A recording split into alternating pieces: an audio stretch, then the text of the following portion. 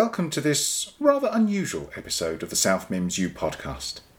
My name is Gerald Atkins, and I am, I think, the world's first professor of loneliness. Loneliness is my specialist subject. It's what I teach in solitude studies here at South Mims U. And before you even think of it, yes, we have a healthy number of students. The joke I hear most is, solitude studies, are you the only one in the class? It's funny. Obvious, but funny. But it's not true. There is what's been called an epidemic of loneliness across the world, especially in the highly developed and increasingly digital Western world. Or, to be more precise, the developed world. The free market, capitalist, neoliberal society that's been built over the last 4 decades or so. Yes, we're richer, but we're also more isolated. We are all more alone. And being alone, as Stephen Sondheim so eloquently puts it in the song that ends his musical company, is alone, not alive. And that's what I want to talk about in this podcast. And unlike all the other episodes of the series, it's just me, no interviewer, just me, here in my study at home, alone. And it's by choice. You see, I'm conducting an experiment. Can you be a hermit in the digital age? Can you escape the world by switching off all digital devices and retreating from social media and general media too? Is there a perfect state of solitude? The only thing I haven't switched off is my landline. That's necessary. It's how I would call for help should I need it. The university health and safety officer insisted that I keep my old-style analogue phone, the phone and the answering machine. So, let's get going. Oh, I forgot to take the phone off the hook. Hi, this is Jerry. Leave a message. Jerry, are you there? I'm ringing your landline because I know you can hear this. Are you there? Jerry! That's Audrey, my girlfriend, partner, a fiancée, Audrey. I know you're there, Jerry. Ralph just told me about this experiment you're doing. Oh, come on, Jerry. Who do you think you're kidding? A 21st century hermit, spending time alone to contemplate the difference between isolation and solitude. One day, Jerry, you're going to have to face up to your responsibilities.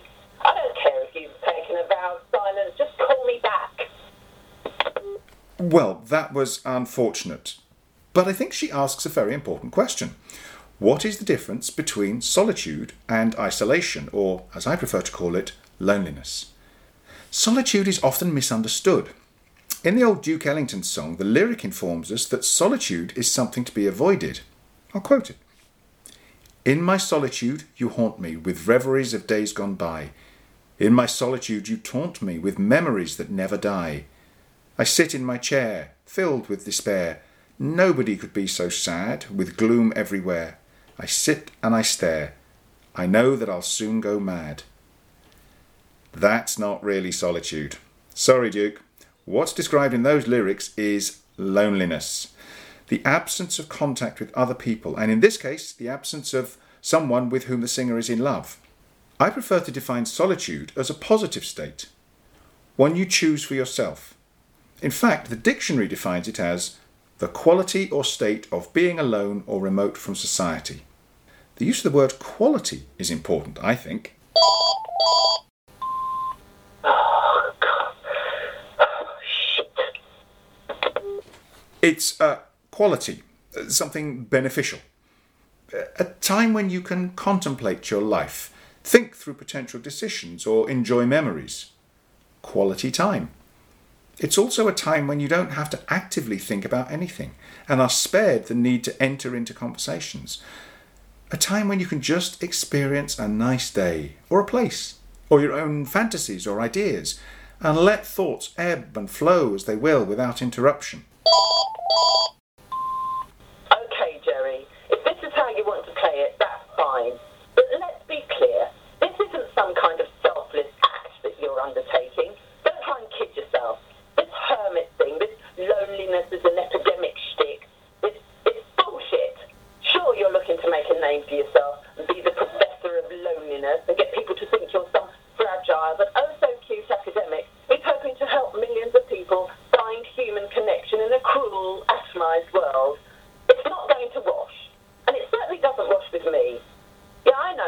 from the TV station is cute, and she's going to get you on. Whatever that programme is, that's that breakfast show with the grinning Scottish woman. But you're not fooling me. You're running away, Gerald Atkins, and it's not pretty. Not pretty at all. You're being weak. A weak man who's afraid of commitment. You have responsibilities now. This is life, Jerry. Life as in real life, and not your cosy academic world. You shattered that when you made a commitment to me. To me and the baby. Well, loneliness is an epidemic. It's not an epidemic of solitude. If it was, then I believe the world would be a better place. That's because solitude is an opportunity for personal growth. It's something we should teach to children. There should be solitude lessons in school. Why? Because it gives them the power to switch off the constant stream of social media and digital stimulation so that they can connect with the world around them, the people nearest to them, and most importantly, their inner selves and resources. So, I think we've established that solitude is beneficial. It's a good thing. It's not a state of loneliness. It's being alone by choice. Even if it's not by choice, it's a positive approach to that singular state so that you can rest and think and recover from a world which never seems to stop. Loneliness, on the other hand, is a bad thing. It's an epidemic because more and more people are suffering from it. In fact, a survey by the British Red Cross a couple of years ago found that 9 million people in the UK said they suffered from loneliness. It doesn't sound as bad as conditions like diabetes or heart disease, but it can lead to them. You see, loneliness triggers stress hormones, which, if they stay at a persistently high level, do a lot of damage to your health. And of course, loneliness is also bad for our mental health. In the United States, researchers found that almost half of people feel alone or left out of normal social life, and that 13% said there were 0 people who knew them well. That's horrible. Social media makes it worse. Research shows that heavy users are twice as likely to feel lonely as those who never or hardly ever access it. This is getting stupid. I know you're there. Ralph said you're going to do one of those podcasts. How can you do a podcast on your own? It doesn't make sense. Who wants to listen to you rambling on about being lonely anyway? You've got to leave those stacks of books and join the real world, Jerry. Start living a real life. And real life is all about commitment. You're good at sounding committed until there's something you really need to commit to. Like this child. You made this baby. We both made it. It's going to need you. Or do you want it to be lonely too? Is that your project? Make everyone else miserable? I'm at home. I'm waiting for you to call. At one point, you're going to have to call, Jerry. That's what human beings do. Okay? Audrey makes a good point. The rise of loneliness has been linked to changes in society and demographics. People are more mobile. They move from country to city, across borders, and they leave behind their extended families. Families are becoming more fragmented and, crucially, smaller. So individuals are isolated from their roots and their familial support networks, and that puts a strain on relationships within the nuclear family, and, in turn, there are higher rates of divorce and single parents bringing up children. What happens is that loneliness is encoded into the way we live, and digital technology then builds on that isolation. You know, Facebook and Twitter aren't going to be quaking in their boots because you're blaming them for social isolation. No one's listening, Jerry. Can't you get that through your thick skull? Sure, you can do your research, be an expert in loneliness, but you don't have to resort to gimmicks to get noticed. That girl from the TV show, what's her name? Trudy, Ruby, Judy. She's not interested in you. She's interested in getting noticed because she's got this cute professor on TV. She's turned your head, Jerry. And like a little puppy, you've gone looking for affection. Affection isn't commitment. You can't spend your life chasing after affection without commitment. It's time you grew up. It's time you started living. The idea that modern society generates loneliness isn't a new one. In 1950, David Reisman published a book called The Lonely Crowd. He wrote it with 2 sociologists and argued that a society dominated by large corporations, was leading people to neglect their inner-directed resources and become other-focused people. That means they were defining themselves not by what they actually believed, but by what the group they were working within believed. So their sense of self came from the outside and not from inside. That meant they were less rooted in firm beliefs. He famously said that other-directed people were at home everywhere and nowhere.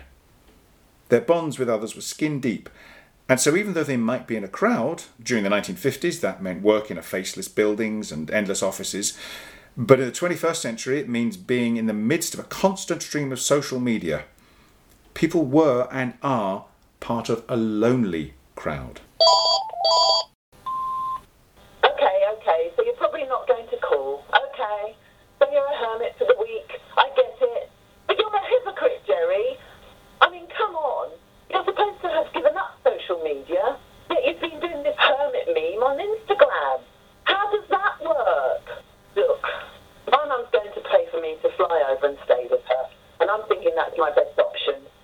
If I tell her to book me onto a flight, I'll be leaving my flat in an hour. So it's up to you. Call me or don't call me. If you don't, well, maybe that's your answer. It's best we make our minds up now. Now, before this whole thing goes too far. Someone once told me that having children is the best remedy for loneliness. But I don't think that's true. It can make the loneliness worse. If your child grows up and stops speaking to you, then the loneliness is much worse. The stress is more intense. That's because there's a bond that's both genetic, it's physical, and one that's strangely intangible. You feel it, but it's entirely mental. In truth, it's a bond that should endure. But when it doesn't, it's more painful for all involved. It's not solitude, it's not even isolation. It's pure, cold loneliness. Loneliness leads to anger. It's also a source of extremism in politics. The psychiatrists Richard Schwartz and Jacqueline Olds wrote that loneliness was the elephant in the room when considering the increasing polarization of American politics. Lonely people get angrier about the world they see through their TV news channels and their Twitter and Facebook feeds. Those media feed on their already entrenched positions and demonize their opponents. The only result is more extremism and more isolation. God. You said it yourself, Jerry, when you titled that paper that alone is alone, not alive. And of course you used someone else's words. Sure, you always credit Stephen Sondheim, but you're not kidding anyone, Gerald Atkins, Professor of Loneliness. You're alone, and you're not alive. How can you be? We had something that was so good, and now you're running away from it. I don't even know what you're running away from. From me? From the baby? Our baby? From your own inability to feel alive? Would you rather you were dead? A kind of living death that academia can be? Okay, Jerry, have it your way. I love you. I think I always will, in spite of myself. The taxi's on its way. You've got 5 minutes, Jerry. 5 minutes, okay? Otherwise, we're done. So when you finally write the great book about loneliness, I'll know you really lived it, and it'll make me weep. But I won't feel sorry for you, because, Jerry, it's better this way. Just stay sane, my love. Bye.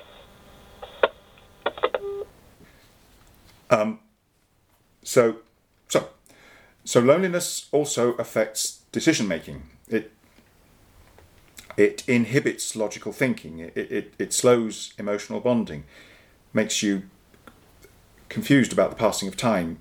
You don't know what day it is or the true flow of events. I think that's all we need to examine in this podcast. Thank you for listening, and please come back for more episodes.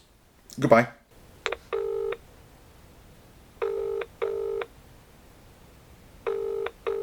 Audrey. Hello, Jerry.